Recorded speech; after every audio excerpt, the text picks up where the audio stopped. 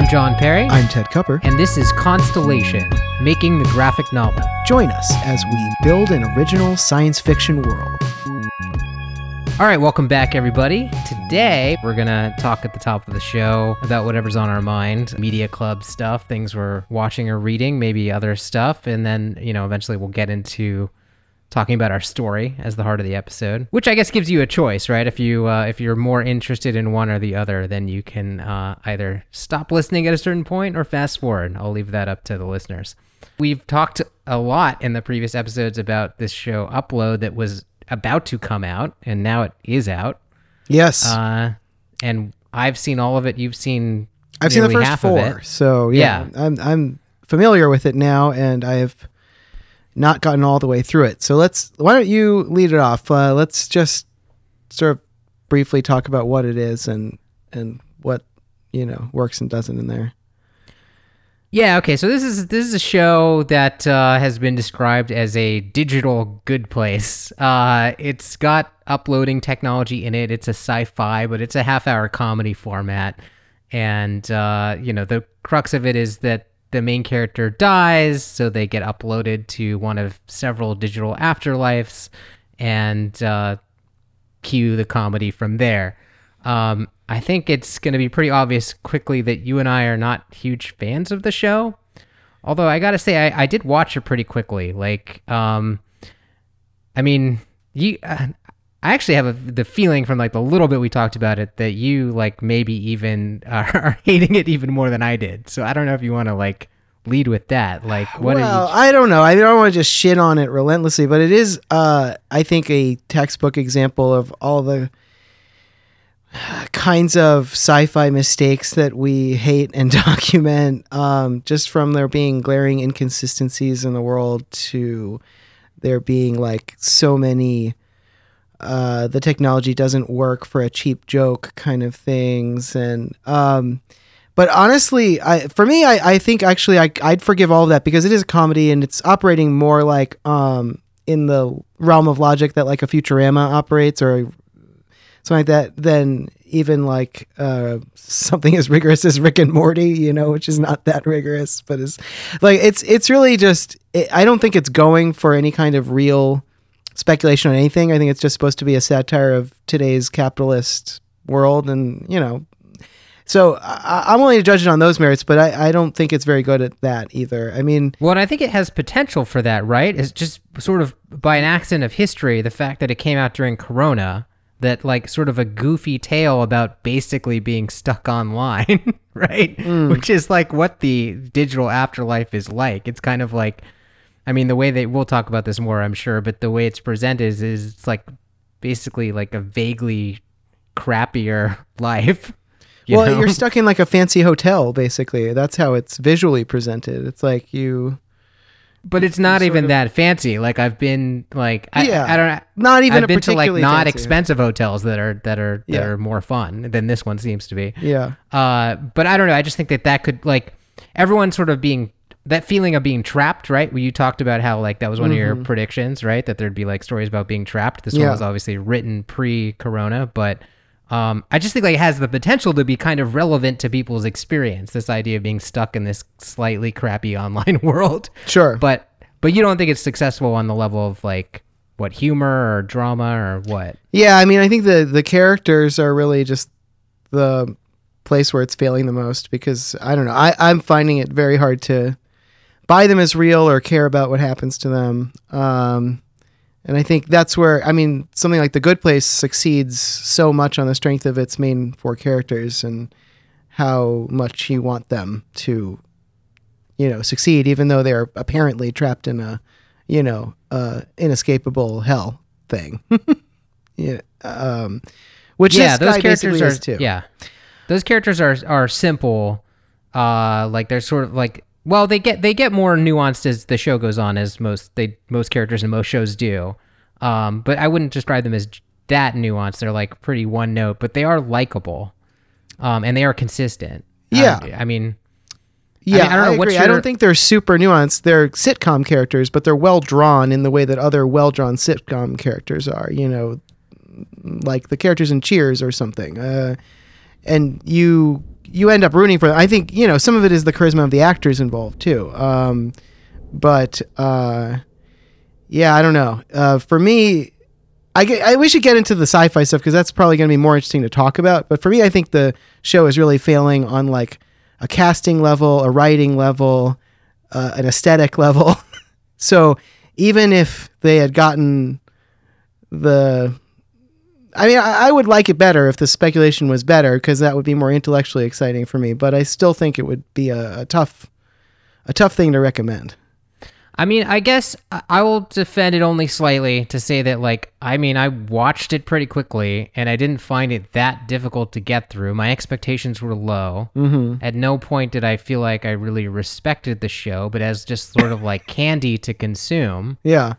I don't know. It served its purpose for me. I mean, it was like it had sci-fi ideas in it. Those are scarce in TV shows in general. And, mostly and I didn't have to take not all of the ideas in it are bad. I mean, I will give it that. And there are at least a few so far that I was like, oh, that's an interesting, but yeah. Should we go through some of the ideas maybe in it? Let's stuck out to you. So, I mean, the big one is there's something that was on our list of sci-fi mistakes in our episode way back that we called isolated technological advancement. Right. I might rephrase that a little bit, but I think basically the main problem with this show is the main problem with a lot of sci-fis is there's sort of an inconsistent level of technology. Some things are advanced, some things are weirdly not advanced.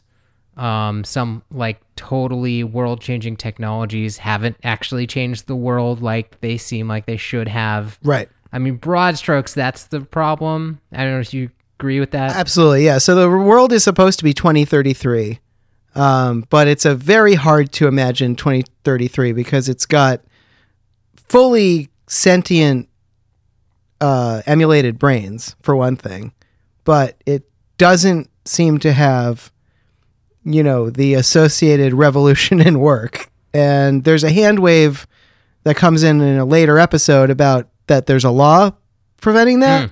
Yeah, I want to talk about this. Which I thought was better than not having a hand wave because the first episode I'm just sitting there going, this makes no sense. I don't really buy it as a believable prediction, but at least it's an internally consistent one. So I thought that was okay. Yeah, let me talk about that prediction though, because okay. Because the part of the story, right, is like it wants to be this critique of maybe capitalism or something. It right? does There's appear to be about how capitalism is maybe a bad way to arrange the afterlife. Right. Which it seems like an obvious point to make, but nonetheless a true one. But like, there's no way that like just standard capitalist incentives are going to allow uploads to not work. I mean, capitalism wants a ready pool of labor. Here's a ready pool of labor for you. Yes. You think they're going to voluntarily give that up? They're not. The only way that uploads wouldn't be allowed to work would be an extremely concerted effort of live humans protesting and struggling to get those like passed to sort of protect their own interests. Well, and that is at least how it's presented in the hand wave because she says they don't say how it came about. She says like we're not going to let you guys come and take our jobs. Like it was definitely presented as if living people, not. Which character said that? Nora, the angel character, the main character, the main. I don't remember her saying that like so like specifically. Oh yeah, I just saw it. This is like at the end of the 4th episode, and it's the literal handwave line is something like, "Well, you didn't think we were going to let you take all our jobs," or something that's almost exactly like that. So it does imply that somehow the biohumans did this, which is more plausible to me, as you were saying, than the other way around, but still strikes me as not the most likely thing to have happen. And not the most interesting thing to have happen from a dramatic. I mean, the other thing it's at odds with, right, is that if uploading is expensive, which it's portrayed as in this world, yeah, and if the first people to do it are rich, wealthy, connected people, yeah, I just feel like are those people like if they're the first wave, are they going to want to be told they can't work? And are they going to allow that? I don't know. It just seems like a very unlikely prediction. Mm-hmm. I guess with like a really intense popular mobilization, which I guess maybe they're hinting at, it would be possible, but highly doubt it. Yeah. Yeah, I didn't love that prediction. Yeah. It's the inverse of the Robin Hanson prediction, which I find more credible, which is basically like the emulated people take all the work. Yeah, right. And in general, like if you compare this world to the Hanson world, I think, the Hanson world looks a lot better thought through. Another thing that they have in this world that made no sense to me is they have people who are on like limited data plans for their death. And so they have to like basically live in a bad environment. But the way Hanson describes this is that you would just run slower, right? So you would experience the same amount of pleasure or good environment as anybody else, because that's arbitrary. You can just, again, there's some hand waving in the show about this. So like they know it's arbitrary, but they are intentionally holding back because they want to sell upgrades because of this capitalist critique that sort of runs through the show. And he is stuck in a particular walled garden, this Horizon Lakeview afterlife. So it's possible that there are competing, companies that are offering a better deal in this world or something, and that he's just in a particularly bad one or something. But it does feel weird. The way it's presented pretty consistently in the show, unless there's some revelation in a later season, is that like this is one of the good ones. And like that's my biggest problem, right? Is that like this, it's fine, if you want to make the capitalist critique that like some places have artificial scarcity, and then maybe even this hotel has like, you pay for certain upgrades, right? Like totally buy that, right? But this just hotel that's supposed to be one of the most expensive, best places, and like one of the characters that's in it is this like super wealthy mogul business person, apparently. Yeah, there's like a Koch brother analog in there called a Koch brother. Okay, so like the uploaded world that the Koch brother goes to is this hotel that has like no fun activities other than like breakfast. Just there's no scenes of like anything interesting to do at all. Like there's nobody having fun doing anything weird or unusual. There's like just like the one bland setting. They don't even have control over their own avatars. That's to me was like the mind-blowing thing in the first episode. Oh, right. Like he can't even edit his hairstyle or something. And it's like, why on earth? You can do that in a video game now. Why on earth wouldn't they have that? That's what I'm saying. Like your average free-to-play game, which sells upgrades, is still more generous with its free version than this hotel is. Yeah. Which is supposed to be like the top-of-the-line hotel. And so why would anyone choose this when, it just seems crazy. And like there would just be something better available if this was possible, because it's so arbitrary to make things more fun or at least more surreal. I mean, it's just make it more make it more fun, and then you could still charge for upgrades on top of the fun. But like, why is the base layer so drab? Right. Well, like if you want to charge for an upgrade, you could charge for like 24-hour orgasm, or feeling of the greatest drug experience imaginable, or like something you can't experience in life or something, like feels like that'd be a better comedy too. Like, that would be a better like comedy. Funnier show. Yeah. And it would be a better upgrade. Like it would be a better service that you're providing. And then the free version could just be like really good, except every once in a while it bugs you with an ad or something, like, and that could still be played in a funny way, like you can still, I don't understand why it has to be so bad. And if it's a show budget thing, then they should have not written it as the one of the best ones. Well, it like, definitely doesn't seem like they wrote the show with any budgetary considerations in mind. I mean, that's got to be the single most expensive comedy anyone's ever made. Like, it's crazy. Well, how much there money they're spending on this show. Yeah, I mean, there are lots of effects and stuff in it. Yeah. They're just not like doing much. No. I don't know. Well, they don't seem to have either a worldview or an aesthetic point of view for the show. And so it's just like, the interfaces in this show. The interfaces. When she goes on her holographic laptop that somehow looks like an Amiga, it's got like 5 buttons at the bottom with giant Chicago font, and it's like she drags the file over to memory store, and then all of a sudden all the files come back. I mean, come on, guys. Yeah, that's a rewind back to like old interface design. Why isn't she talking to an assistant like everybody else in the same world? Like in in this world, other characters talk to their assistants and talk to their cars and talk to their, it's just so weird. What do you think of the like holographic phone between the thumb and index finger thing? That was okay. So what you're talking about is what happens when people who are inside the simulation want to use their phone, right? No, it's or outside. Is that outside too? It's outside. It's everywhere. Oh, that's okay. just like the phone. That's just the phone tech. Yeah, I mean, I think that's okay. What I like about that is it retains the form factor, which is I think the thing that is sticky, which is like something about the hand size. Exactly how that works. Like, what, do you have something implanted in you that's projecting it or something? I don't know, and I don't know if I care. But I don't know. Do you have did you not like that for some reason? Well, I get it. It makes an interesting visual, right? Because your thumb and forefinger like makes like a natural like box shape, right? So it just kind of works, right? So I get that. Try to do that for an extended period of time and your hand will get extremely tired. Oh yeah. It just doesn't make any sense, right? Like what we had in Let Go where it was like sort of like a pen that would project something made a lot more sense, I think. Yeah, the pen is a better projector. Yeah. And I think also a lot of this stuff is just going to be generalized like wherever the projection is just in your vision. It doesn't matter where you're looking, So like either through a contact lens or glasses mounted projector or some other system, So you're just, it's a square and it's just wherever you want it to be. It would not make you like suspend your hand in a very awkward and tiring shape. Maybe to answer, but not for the whole call. Right. Maybe you like swipe the air to answer or something. Yeah, that seems right. I mean, I did think actually when he was holding his hand up at one point, I was like, wow, his hand must be tired because it's like a long call.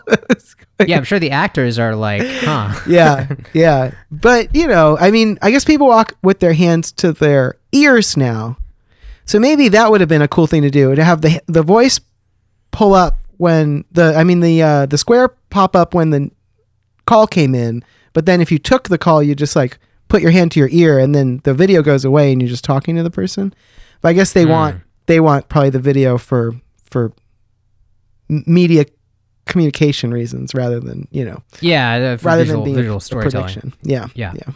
I will say there's like a couple, like two of the major plot lines I like a lot in theory. Yeah. One of which is just that his girlfriend is paying for the simulation. I think that's like a great idea. And like it's sort of like it paying his bills and like that sort of like weird power dynamic, I think is an interesting thing that it doesn't really go anywhere for me. Yeah. I mean, so far in the episodes I've seen, they haven't paid that off in an interesting way. Although, yeah, the idea that you could be both conscious and also like someone's property and not like someone in your family but like your girlfriend with whom you have a sort of, uncertain or prickly relationship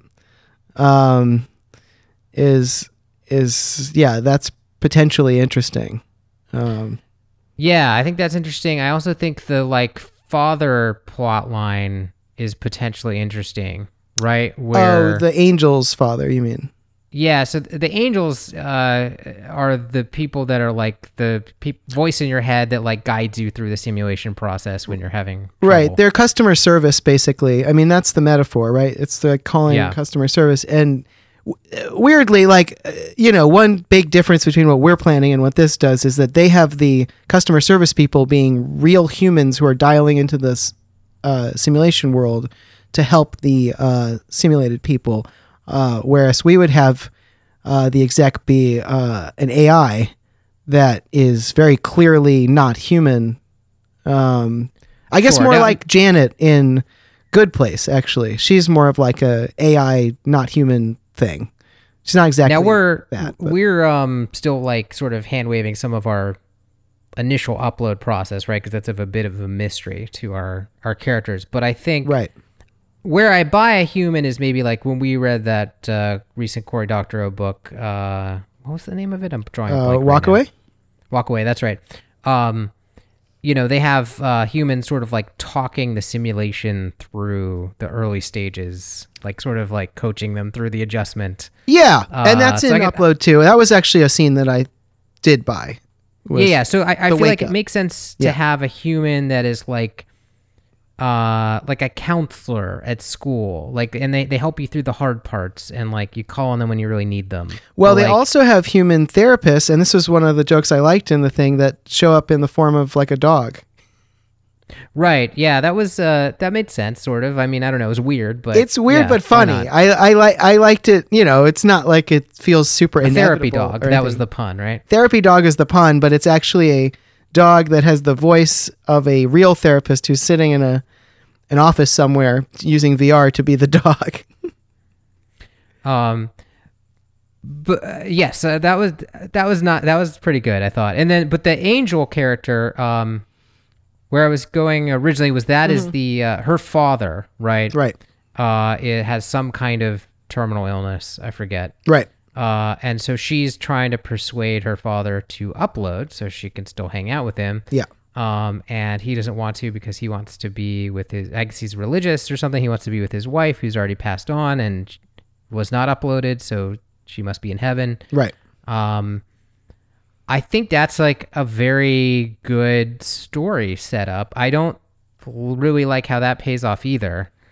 And I know I'm farther in it than you are. Right. So I don't know where that storyline's going, but yeah, on the surface of it, I wasn't finding that one as interesting just because it seemed like it was going to go in a direction of like, I guess real death is the right thing, or something, instead of going to the interesting place, which for me would be, well, why can't both of those things be true at once, right? I mean, if you die and get uploaded, I don't know, like...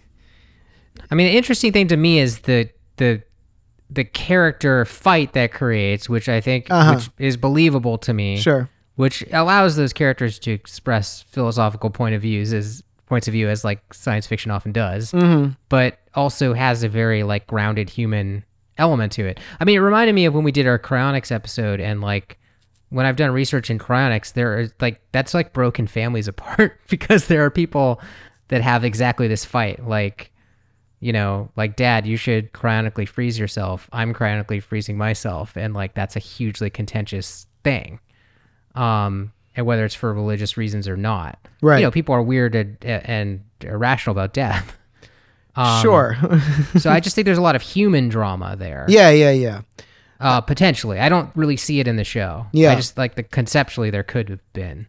Yeah, I agree with that. And I think there was potential for an interesting story in the plot premise as well, which is that he was engaged in building a project that was going to be basically like a free alternative to these paid afterlives, and that has something to do with his death. I don't know all the details yet because I've only watched some of it, but that much was clear from the first episode. So Yeah, that's the sort of noir plot, right? Like who killed him. yeah, it's similar to like The Water Engine or like, other things. And I like that. I think that could potentially be interesting if you get into, why are they threatened by such a thing, and why are they not engaged in normal competition in the first place, right? And like, what is it about these afterlife simulations that requires the scale or the money or whatever it is that turns them into these horrible capitalist nightmares and not into, abundant digital heavens?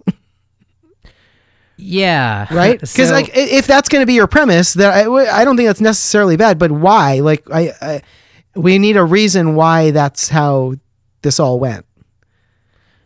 Yeah. So that's like sort of like the underlying plot, right? That's Right. like behind everything. That's like the reason he's there in the first place, because he's not an old man. He didn't die of cancer. Like, he apparently had a freak accident, but even in this world, that kind of freak accident, a self-driving car crash, is very unlikely. So what they quickly start to suspect is there must have been some sort of foul play, basically. So the finale, as you might expect, was where they like most, deal with that head on. I would imagine. And that was my least favorite episode. Yeah. So, So that's I don't all know where that's all I'm going. gonna say. Is but- like that plot line. Yes, I get why that's an interesting plot line, and it's one I've seen in sci-fi before. Right. But it's not. It even goes back to like Down and Out in the Magic Kingdom, right? Like where he reloads from backup. Yep. Yeah, that doesn't really save the show. Yeah. Unfortunately.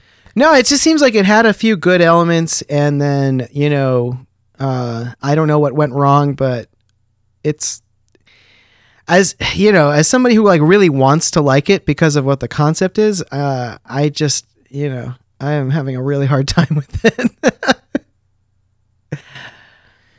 Yeah. Well, so I don't know. I mean, I guess we're not recommending it. I mean, again, I found it like sort of enjoyable candy, despite all the negative things I'm saying. I also enjoy picking things apart. So, I mean, look, if you maybe some of our listeners do too. So, I mean, I think we have given you a good sense of what it is, and you can decide for yourself. Sure. I mean, it depends what your values are. You might enjoy it. It definitely does have an attempt to build a future world where there's 3D printing and there's oh yeah, they had like a VR sex Drexler type suits joke. and- There was a lot of Let Go-ish stuff, like our graphic novel in it, kind of. Yeah. They've done an attempt at building a whole future in the way that we did there, and so not every part of it is bad. But I mean, just as an example, the very first scene, right? He's in the self-driving car, and then he like plugs a game controller into the USB port in the car, and then starts controlling the car with the with the game. Yeah, I controller. didn't understand that. And Yeah. it's just like very obvious. Even it's supposed to be a hack or something, so it's not like they're saying it's an official feature, but that just is so ridiculous. Like it just shows that like we've gone to some effort to build up this world, but we're gonna just throw it away whenever we feel like it for a cheap joke, and then they just continue to do that over and over again. Yeah. So anyway, whatever. We should work on our own thing. But yeah, I mean, I think it's interesting to look at this because it is a digital afterlife story and it is a simulation, and pleasingly, everyone knows that they're in a simulation, so there's none of that Matrix nonsense, which is that's good. That is one good thing about it. But it doesn't. I don't know. It doesn't do the things that I would want something like that to do. So I think we still have, we still have to do our thing. Oh yeah. Well, and let me transition a little bit, right? Sure. Because one of the things that this show doesn't deal with well is, and I promise I'm wrapping it up with the show. This is by way of transition. Is how copyable software is, right? Right. There are several times, I think you haven't gotten to all of them yet, in your watching, where they treat the upload like there is just a single finite copy Yes. that like exists in one place at a time. And that gets to a particularly absurd point later on in the season. So let's transition into our world here, right? Because we had some planned topics for today, right? We wanted to talk about both like what are the limits on the simulation, and also like the issue of birth and copying, which are closely related in this world, right? Right. Because we need to deal with this in our world, right? I mean, we have software beings. Can they make copies of themselves? Can they have digital children, right? This is something we need like good decisions about that are now we can, because of our premise, we can afford to be maybe a little more arbitrary, right? In some ways, right? Because like we don't know, or at least our readers will not know exactly who our simulators are and what their like goals are. Right. And that's sort of the nature And neither of will the software. characters in the world. Yeah. Yeah.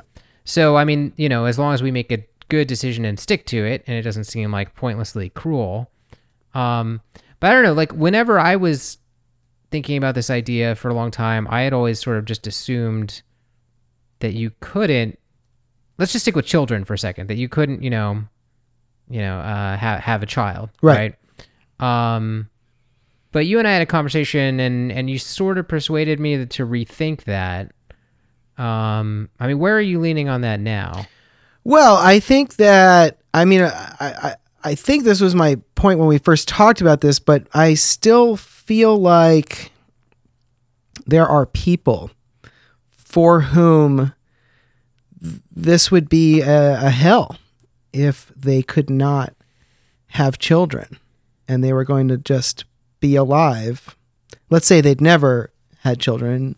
You know, some people have had them already, and wanted them, and they were just going to be alive and they could do anything they wanted except they could never have children. That starts to feel like a vampire story to me in a way that, you know, we didn't want this to be. I also think like some of these other stories like Children of Men or yeah, where that's like sort of an overriding concern is like like what happened. How do people freak out when they can't have kids? right. And it's one thing if you're not going to die out, that's a little different, but still it's, you know, it would be distressing. And for many people, it would meaningfully impact their lives, and how meaningful they thought their lives could potentially be. At the same time, I think burdening anyone with a child just because they did some sort of behavior also feels fairly cruel. I mean, I know that's how the world works now, so we are inclined to accept it. But well, we do have, you know, birth control, and you assume software birth control should work better. Yeah. We developed birth control in our society for a reason. This was a suboptimal state of affairs, let's say. And you know, it seems to me like if the simulators were human beings in the future and they were creating a simulation for the purpose of keeping humanity alive or something like that, or, you know, expanding humanity, it does strike me that they would want to program both of those things in, both the ability to have children and the ability to control your body in that way. If aliens are doing it, who knows, right? Or if it's some AI that's creating this thing, then who knows what its values are and what it's interested in and whether it wants us to have kids or not. You know, I guess if it has a goal for humanity as a species, then it might want to use genetics to, you know, shuffle up the possibilities and create more potential solvers of whatever problem it's going after. But well, and that's a different simulation, right? Like to simulate, you know, the process of child development, right? I mean, obviously, like you have to have a very advanced technology to do this, period, right? But like if, you know, if we step into the little more grounded version of this, say like, you know, just the Robin Hanson version, where we have this, you know, sort of black box emulated technology, like we can copy the brain part for part. Right. Don't necessarily understand it perfectly. Right. That doesn't necessarily mean that we can, you know, create an embryo and run it through like the development process all the way through being an infant. Yeah, it just depends on what the resolution of our simulation is. If it's, we could be simulating things at the genetic molecular level, and then you could just simulate, you know, the birth process and the gestation process and the whole thing. I guess I'm saying that does imply an even more advanced simulation. Yes, it does. I think that's right. Or it could be a less advanced simulation, more like the one in Upload, like a first or second or third gen sort of technology that can destructively scan brains and then can play them back in another substrate, and they basically operate like brains. But then you would have a lot more limits on what people could do. In that world, it seems like people would be able to make copies of themselves, but not have children, which is kind of like the Hansen vision for the Age of Or maybe you'd be able to, maybe there'd be some median, right? Like you'd be able to make a copy and like, you know, tweak a few knobs so it's not like exactly you, right? But it's maybe not simulating at a genetic level.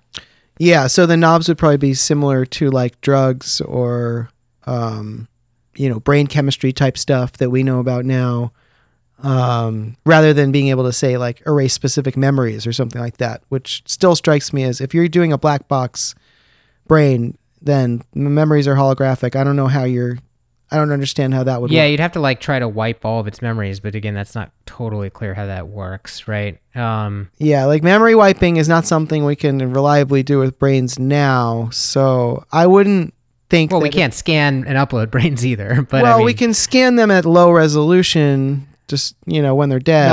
not even close to like Not close. this technology though. No. But yeah. But I'm just saying, like, if I imagine that just the scanning gets better to the point where you can run them again, I don't think that necessarily gives us any insight into how to erase, last Tuesday, versus, just sort of simulating an electric But what shock about or just like something. wiping the whole thing to try to create an infant?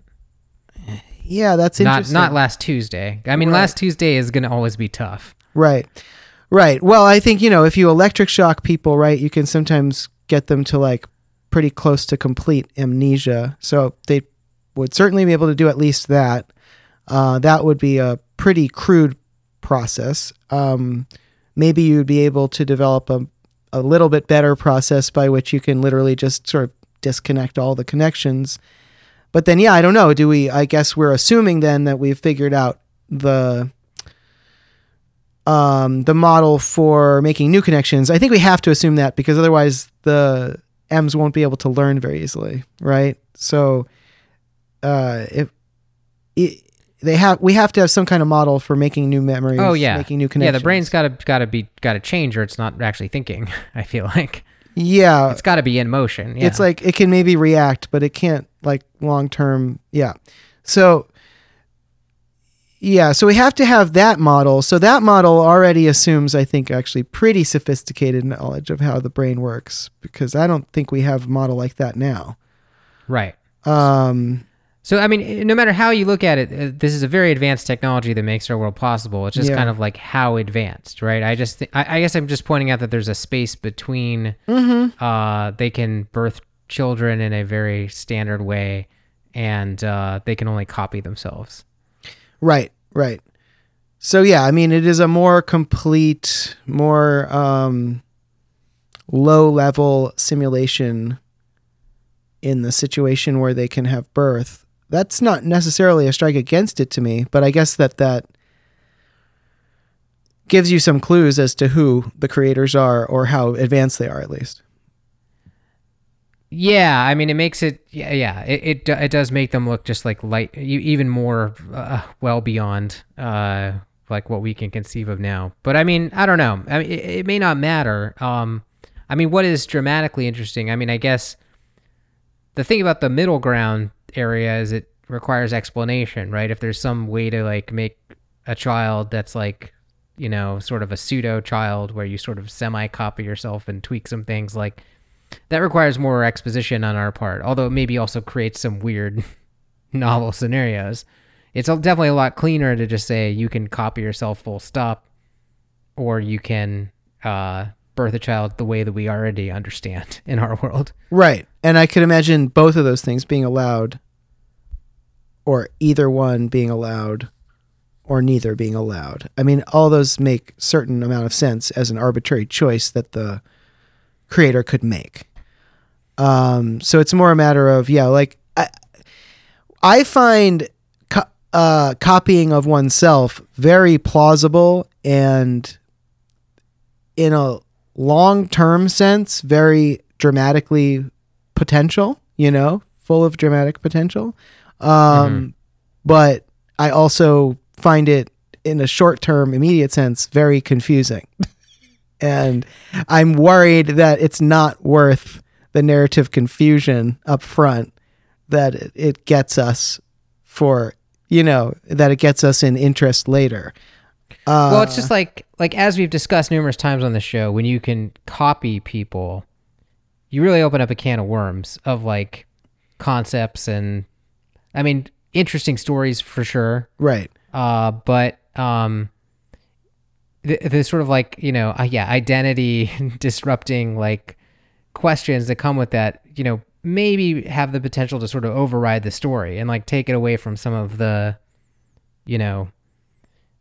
other things we're interested in exploring, right? Like the post scarcity economics and the like contract negotiations and the status games and you know what I mean? Yes, exactly. That's exactly what I think too.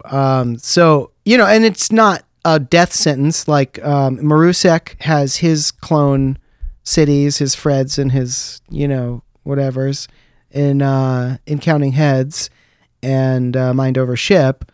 And they don't take over the story. Some of them are characters, but there's more going on in those worlds than that. And they manage to be interesting and not be all of it. But so I don't think it's impossible, but it becomes a major thing. It requires explanation. It takes time out of the books to describe.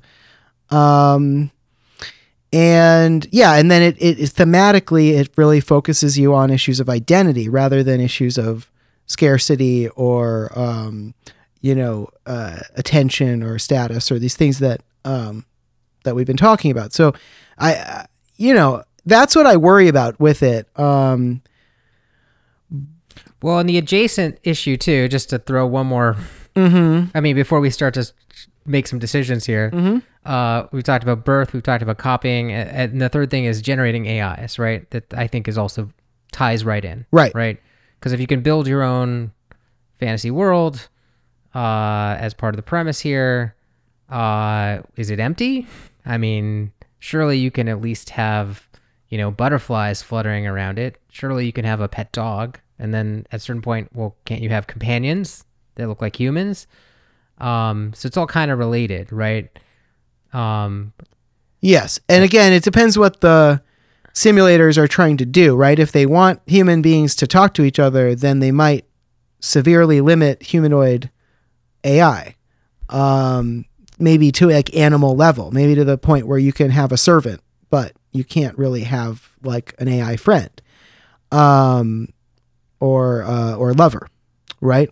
Or family member. Like these are the kinds of things that maybe they would prevent because they have this goal of like getting the humans out talking to each other. Maybe they don't care about that. Maybe they just want to provide people with everything they want. In which case you could have very sophisticated AI. It may be that the AI is still inhuman in some way, right? Maybe it's not actually limited. It's just sort of uncanny or different from human beings in some way. And of course, sci-fi has experimented with different ways to do that. We could do one that's been used, or we could try to come up with a new one. That's an option. In the past, we've talked about the AIs being in some way limited. You still haven't watched Watchmen, right? I've seen 2 episodes of it now, enough to sort of know what you're talking about. So you've seen that Adrian is interacting with some weird people. He kills them, I think, in the first interaction. Yeah, I wasn't even sure. They hadn't really even revealed who that is yet. So is that Adrian? Oh, okay. Well, I mean, his name is in the credits and stuff, so I just figured, you see Jeremy Irons and you just figure he's probably important, or at least I did. But they were sort of implying he might have been Dr. Manhattan just in a human form for some reason. Oh, okay. Yeah. No. So I mean, I don't think I'm blowing too much. That's Adrian. No, yeah, I'm not I don't think they've told you where he is or what state of matter he's in or any number. Like I remember watching that and being like, is he in a simulation? Like, where is he? But I've seen he has got like half thinking servants. Right. He's got these 2 servants, and a male and a female, and they are clearly not alive in the normal sense, right? Like they're sentient, or half sentient. They can converse with him, but you can tell from the way he interacts with them that they are not totally real. And then he basically disregards the value of their life, which shows you further that he doesn't regard them as real. And then you haven't seen the rest of it, but they become important later. So, something like that, something along those lines, I think does make a certain amount of sense. And I've seen it before, obviously, there and other places. So that's one thing we could do. We could have them be limited in some way that makes them sort of frustrating if you're trying to use them to completely replace humans, but allows you to use them in secondary, sort of non-playing characters sort of roles, like to populate your video game world. Yeah. Well, and that's, I mean, I guess at this point, like, because I wanted to start this conversation in like a sort of an open way, Yeah. just so that we could sort of consider everything, Sure. And take our listeners along with us. Yeah. But we did have kind of a rough draft of these rules that we should probably share. That we'd sort of agreed on. I mean, nothing's set. Yeah, I mean, this is just the last informal conversation we had about it, as I remember, something along this lines. Yeah. Yeah. Well, and about all these issues, the birth issue, the copying issue, and the AI issue. So yeah, so sort of like our last informal discussion about the AI, which we've actually talked about on the podcast already, was that they are somehow limited. Yeah, as they can be NPCs, but they're not suitable maybe as like long-term, fully fleshed out companions. Right. Unless you lower your standards enough, I guess. Well, you could make yourself a sex robot, but you couldn't make yourself a wife. Sure. Or you could make yourself a jousting partner, but if you play chess against it every day, you're going to learn how to beat it or something. Or I guess, I don't know, it'd probably still beat you at chess, but you know what I mean? Like it wouldn't be as good at conversing with you about why the best chess games were the best chess games or something. I don't know. There's some thing about it that it has decided that it must limit, either for the reason of encouraging humans to talk to each other, or maybe for a reason of like resource management. Like, it doesn't want to put the resources into simulating things that aren't derived from real human. I don't know. I don't know why. I guess it would be worth it for us to consider why this limit is in place. Right. Who has put the limit in and why they might be doing it. Well, and I guess decide a limit. I guess I can imagine, because like, let's say, you and I are future beings, and we've got a simulation on our desk, right? A little box with like virtual people in it. Sure. We decided to play God. Shake it up. I don't know. Like maybe we don't want. Maybe there's good reasons why we don't like want our simulations to like be playing around with sort of unchecked artificial intelligence inside the box. I mean, like, what if they get smart enough to get out of the box somehow? I mean, that's the topic of a Greg Egan story that I think is referenced in Rick and Morty, called Crystal Knights. I've read that story. Yeah. Yeah, that's the one where the simulations actually escape into the like real world. Yeah. So I don't know, maybe to prevent that kind of scenario, you're like, all right, there's just some things that because access to unchecked AI is a kind of access to a kind of power. Now you could, I guess, arbitrarily set the point elsewhere. Like they could say you can make human level, but never above that. I guess that would be like a coherent rule. But maybe it was just simpler for them to like stop somewhere below that. Right. So I think the assumption there is like the technology in the prime world, in the real world, got to the point where greater than human AI or human level AI was possible. But the people who built this simulation cage decided not to include access to that security technology risk. to reduce the security risk of there being sentient emulated brains bouncing around in this box. So, that's dangerous enough. We're not going to also give them AIs to play with. I could buy that. And then that means they basically just have maybe like an earlier version of the base AI libraries or whatever, the base software that they're building there. We were talking about them being kind of like kit bashed or like sort of put together the way you put together a character in a video game or something. Even if so that could be like that, or it could be a more formal process where the system walks you through it a bit more. But either way, they're kind of limited to this technology that sort of predates the simulation they're in. Yeah, I'm thinking because obviously everyone's able to build worlds, right? So my model right now for what's happening under the surface there is, yeah, it is like a library of sorts, Mm-hmm. right? A very vast library that includes, modules for making birds that fly, and like modules for making mountains, and handling physics, and making humans with like certain knowledge domains, right? And like you're saying, yeah, you sort of kit bash those together, so your AI could be like have a combination of some number of modules, but there's like sort of a limit on how many you can combine together coherently.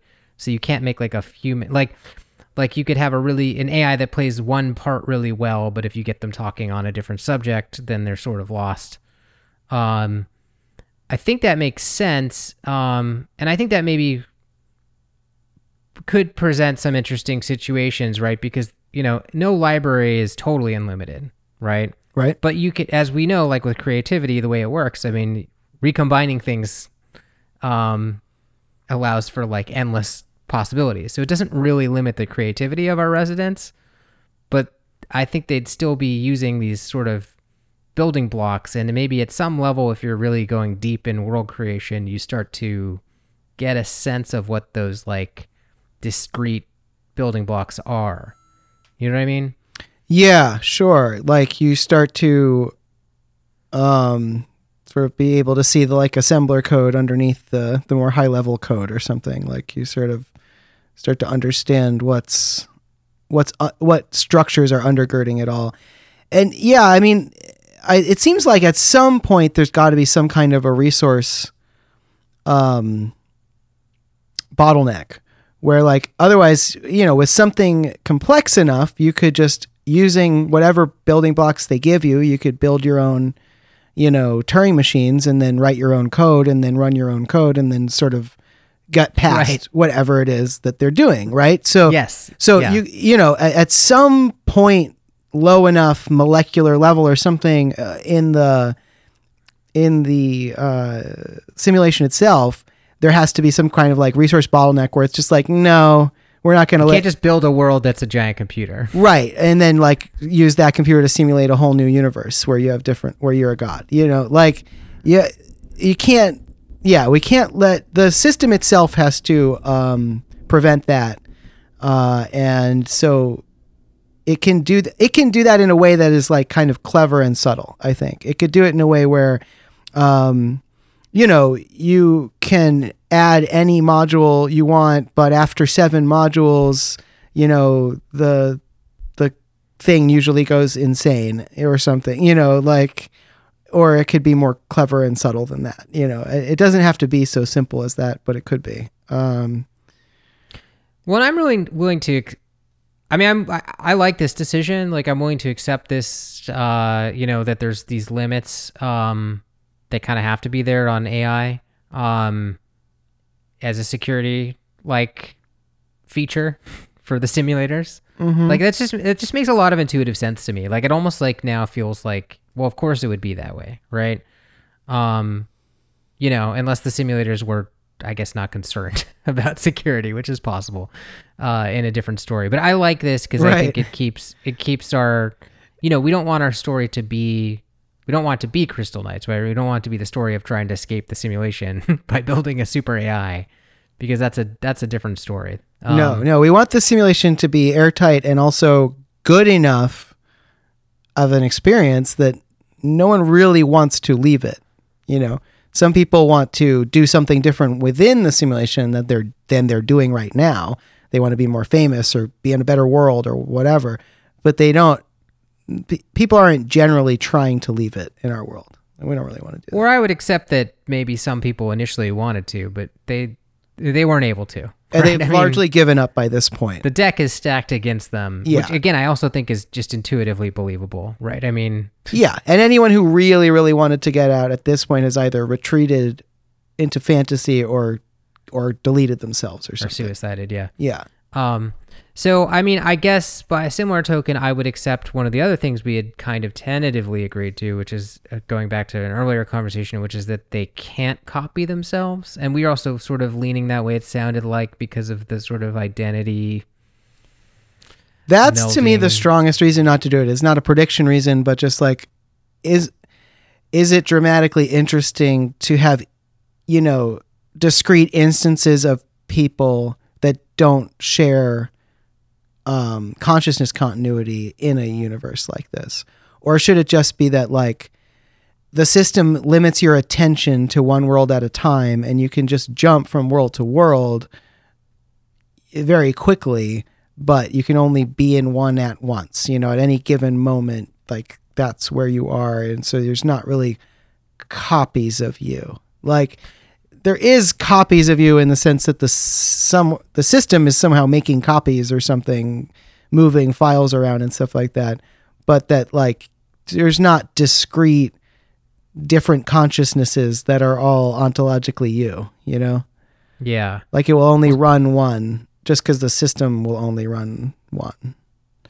Well, something that was kind of amusing me to think about before the podcast, because I agree with that, is that, we talked about how like, there's not going to be any massive revelations on the level of like, someone wakes up from the simulation or someone discovers who God is, right? Like that's not going to happen. But we did talk about the sky's black or something. Or I don't know. Wait, what? I don't know. Something like that in the Matrix, right? They painted the skies black or something like that. What is that? Is this cyberpunk? The machines, prose you're writing? I'm just trying to remember some bullshit from the Matrix. Right. Yeah, we're not going to do that stuff. But we have talked about like how it's fun to maybe on our timeline have like these incremental improvements in knowledge, and people do science of a sort, where they try things, they figure out maybe not quite hacks, but they figure out like how to ask their exec the right thing to get the right thing done. They maybe uncover new preferences or settings. Maybe they start to like figure out again the sort of like shape of these underlying modules and their limitations and maybe exploits involved, right? I mean, I really like that. I mean, I think that's like right squarely in our concept, right? The fact that there might be some sort of like things you could learn. Sure. Science within the world, basically. Yeah. After 50 years in there, people find some cool exploits or new things or like ways to build stuff on top. And so I don't know, I could be on board with the idea that at some point, people like sort of find a weird glitchy way to sort of make copies or something. I see. I'm not sure but that's like a hack. Like they figure out that there's a molecule copier and they figure out how to, just, spitballing. They figure out there's a molecule copier and they figure out how to like automate it to copy all their molecules in a short enough amount of time that they can sort of instantiate a copy or something, even though you can't directly tell the exec copy me or something. Sure. Or they set up two like contradictory, contract rules, like one that implies they get ejected and one that implies they stay. And then the result is that there's two of them, right? One that got ejected and one that stayed. Oh, like one that goes to the homeworld and one that stays in the other world. And then the one that in the homeworld can come back. And now there's two in the same world or something. Yeah. I kind of like that idea that like, sure. The contract doesn't know how to resolve it, other than that. Right. And that then this like leads to a new sort of like realm of economic activity, like in our timeline. I don't know if this would affect, since we're making one finite graphic novel of however many pages. I'm not sure if this is something that we would want to go there. I mean, we are trying to some extent build a world that, could sustain future stories, but I don't know. I kind of like the idea that something like that, it might be in our timeline.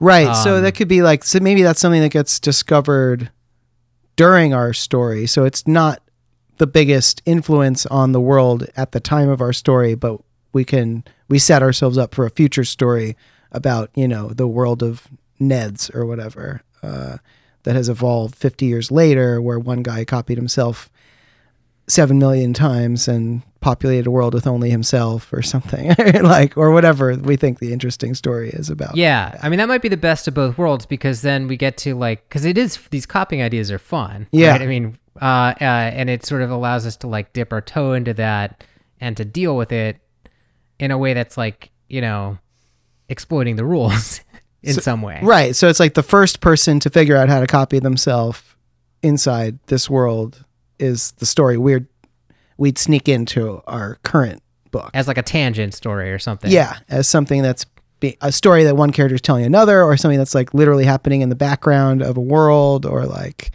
something that our main character gets involved in briefly, or something like that. But we haven't like felt we've not felt the effects of this being like adopted and like filtering out at all. Right. Since he's the first one, the news of it is just spreading, so other people haven't even done it yet, much less like settled on whether it's a good thing and if they want to do it and all of that. I like that. Yeah. That's cool.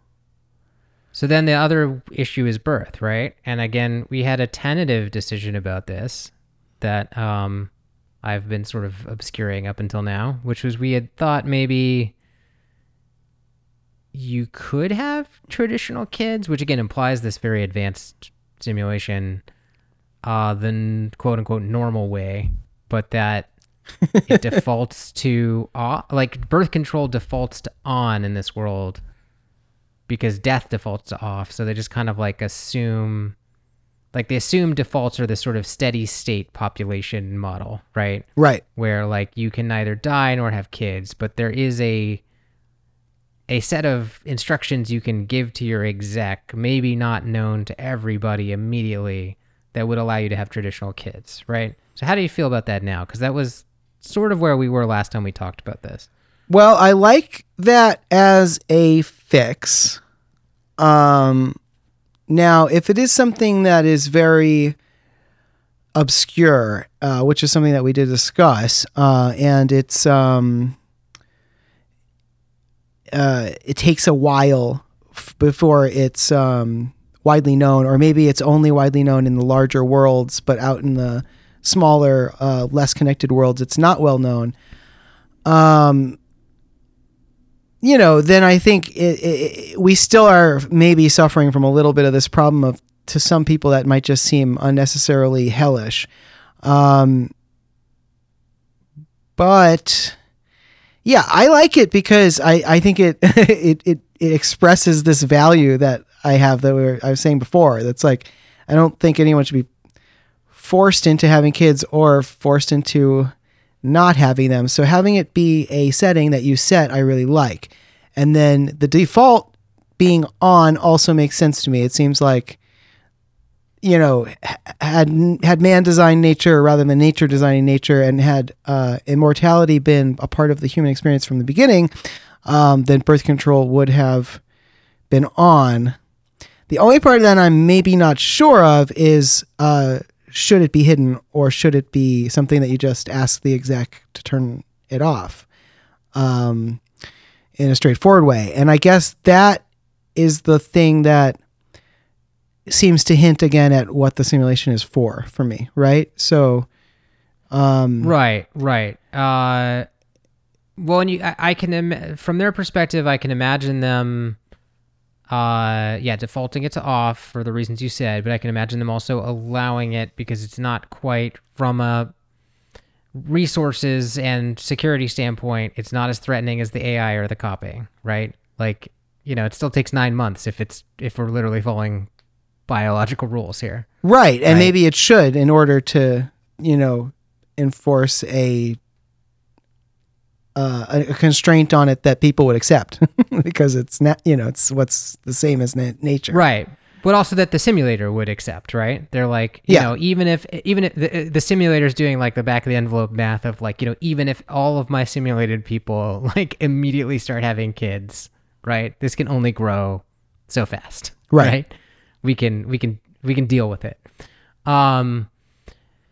But yeah, would they hide it, right? Because the exec is, you'd think sort of helpful. And if somebody's, it seems like a natural question, like, I want to have a kid. Can I have a kid? Or exactly, just have sex and see what happens. And then, well, right. It seems like somebody pretty early on would say to their exec, how do I get pregnant? And the exec would probably say, well, you can't get pregnant because your birth control is on, or something like that.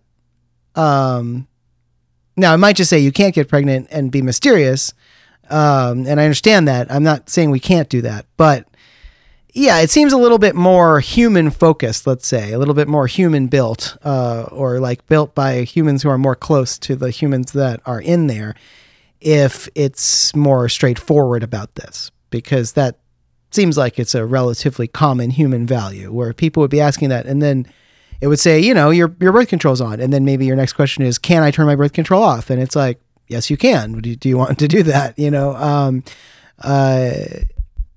Or maybe it's more complicated and you have to ask it a more specific set of questions, in which case people do figure it out, but not as quickly. I'm not opposed to that exactly, but I do think it makes the whole thing feel a little more alien or a little more far future, I guess.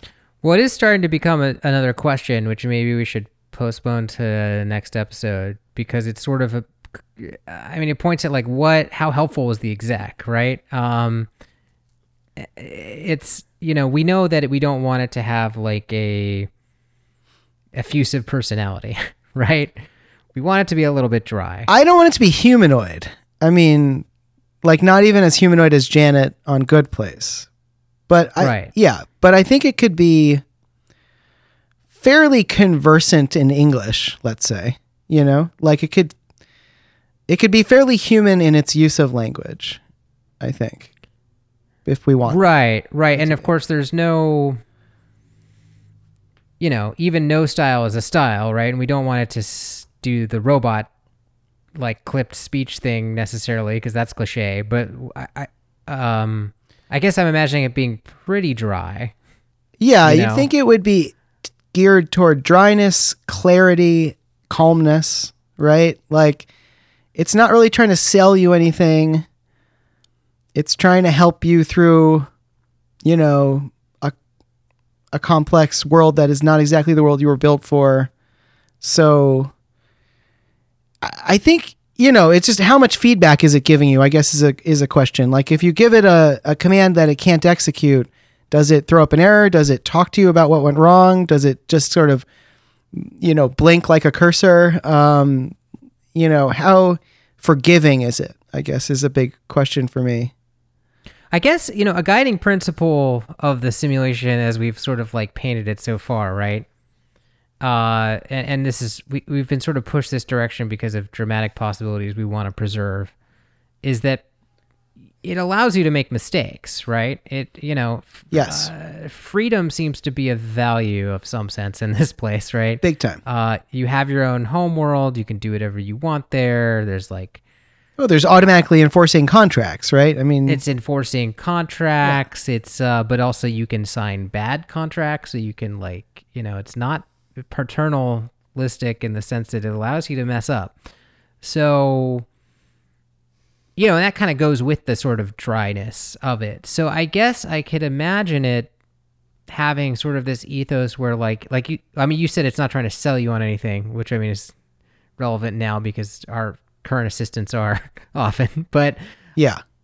They are in Upload too. I was thinking a little bit of the angels in Upload. Oh yeah, that's right. They do have to sell stuff. But I would like generalize that to even say like maybe it's trying really hard to just like not push anything at all, Like like obviously it wouldn't be selling products, but it's just like trying to not bias.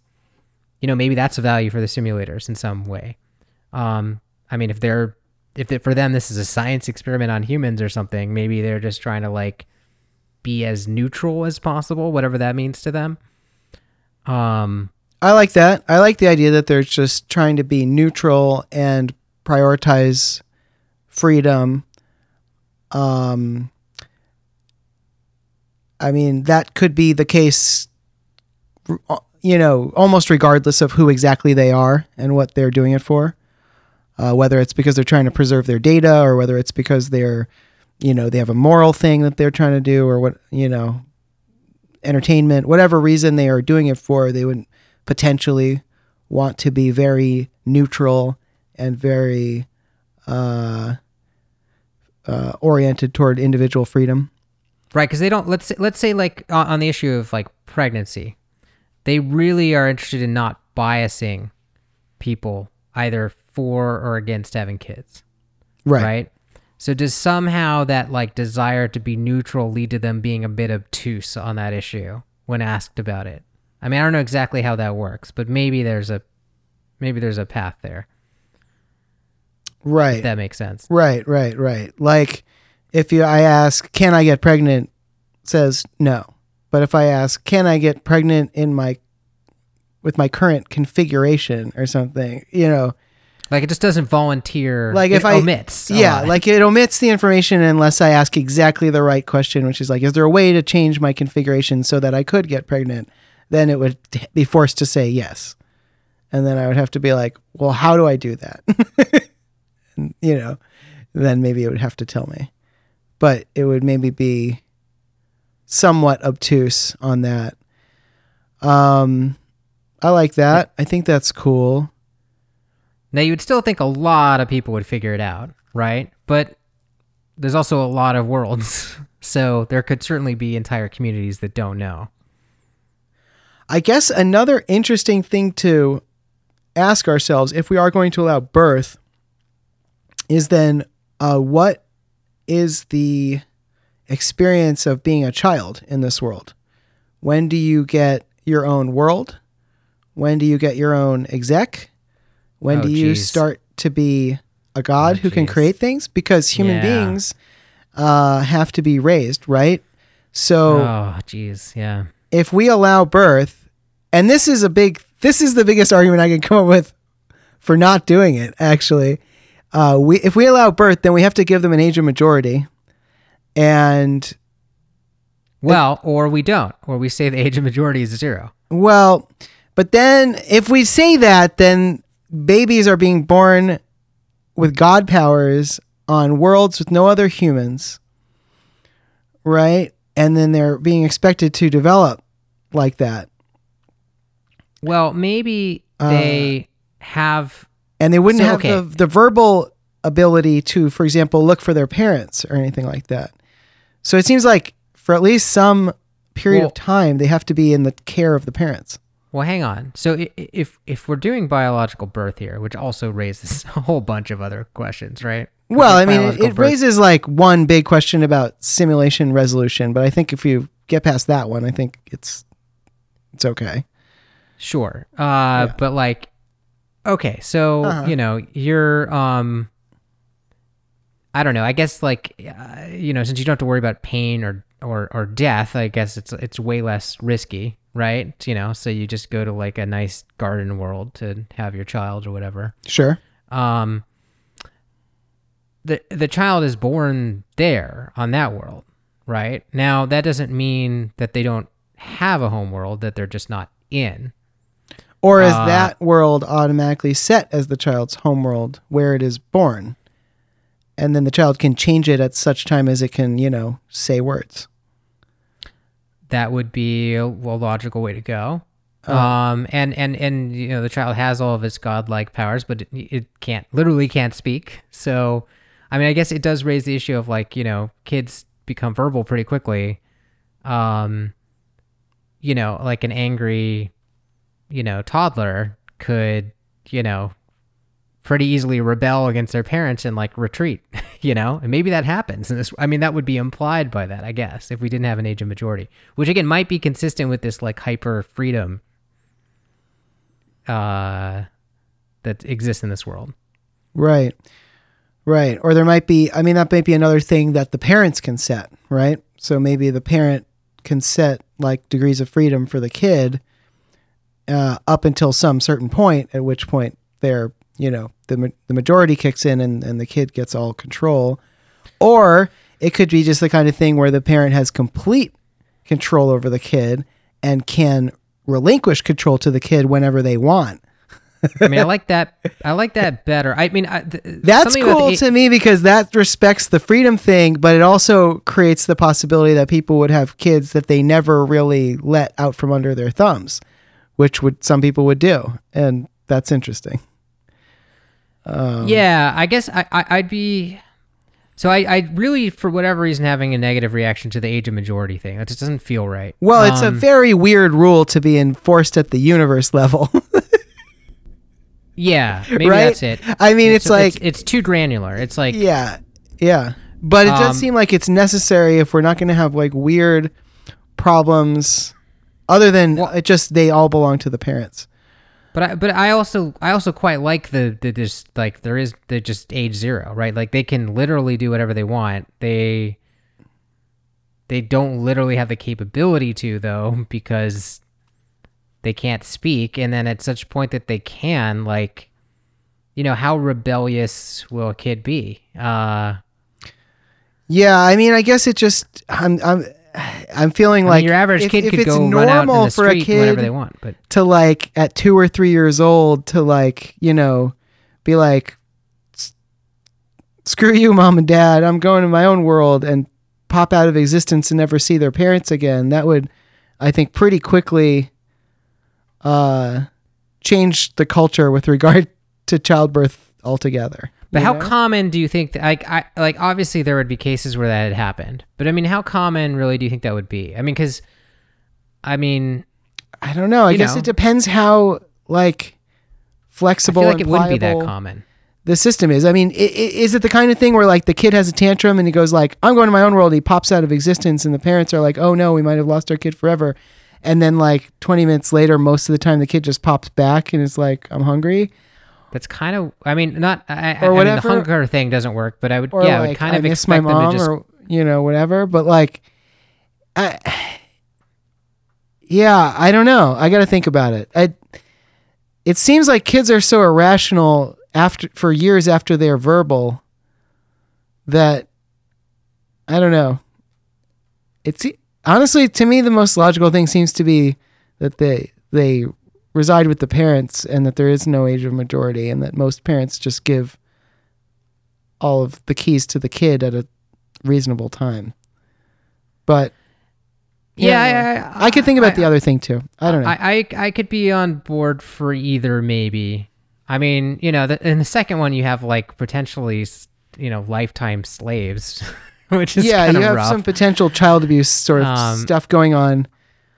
I don't know. I mean, in that case, the other world, it's just, it becomes like a burden of parenting to like, raise your child in such a way that they don't vanish to their homeworld and never, ever want to come back. It just seems like, it doesn't seem like that would be the majority of cases. It feels like some kids would rebel and then get bored and come back or something. I guess it depends on how easy it is for the kids to come back, because if they're young, they might not know that they can come back or know how, So, but I guess if it's very easy, if it's just like, I want to go home and then you pop home and you don't have to do any.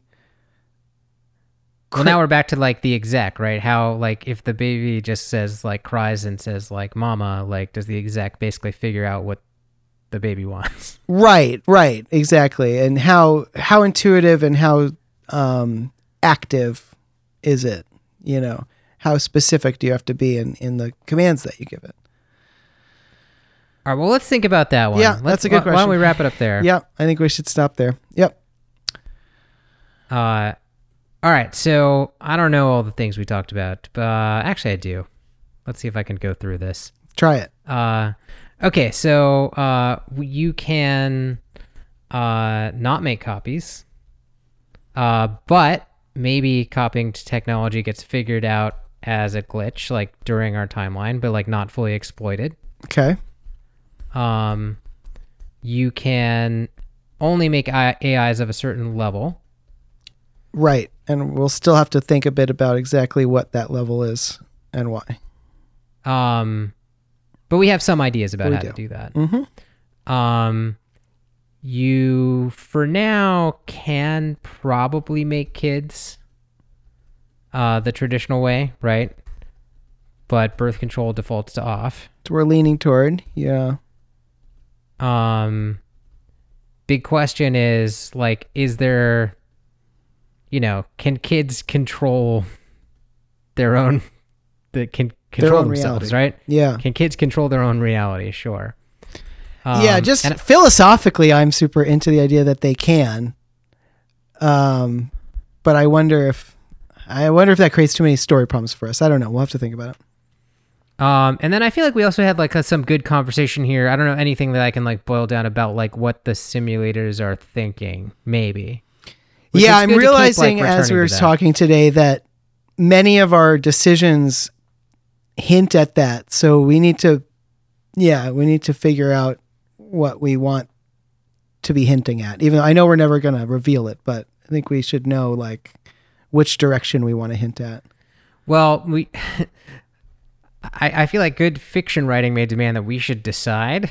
Yeah. And then I guess it's unclear whether we should talk about it on the podcast, right? Because it's like, is that, I mean, maybe we should because this is a behind the scenes podcast, or maybe we shouldn't because it's like something that's sort of intentionally not revealed. I think we can continue talking about it until we decide, and then we should probably stop. I mean, that's going to be really hard. I mean, we may just have to reveal it. Yeah. I think we can reveal it. I think we can kind of reveal everything on this because people who are listening to this they're a rare group, I imagine. We assume you all are, in a good way. Well, thank you for listening, since we're talking about you. Yes, you particularly. Thank you. And on that note, see you next time. This has been Constellation, Making the Graphic Novel. Our theme song is Pomona by Audios. To subscribe to this podcast, look us up on iTunes or your favorite podcatcher application. You can find us on Twitter or on the web at constellationpodcast.com. Thanks for listening.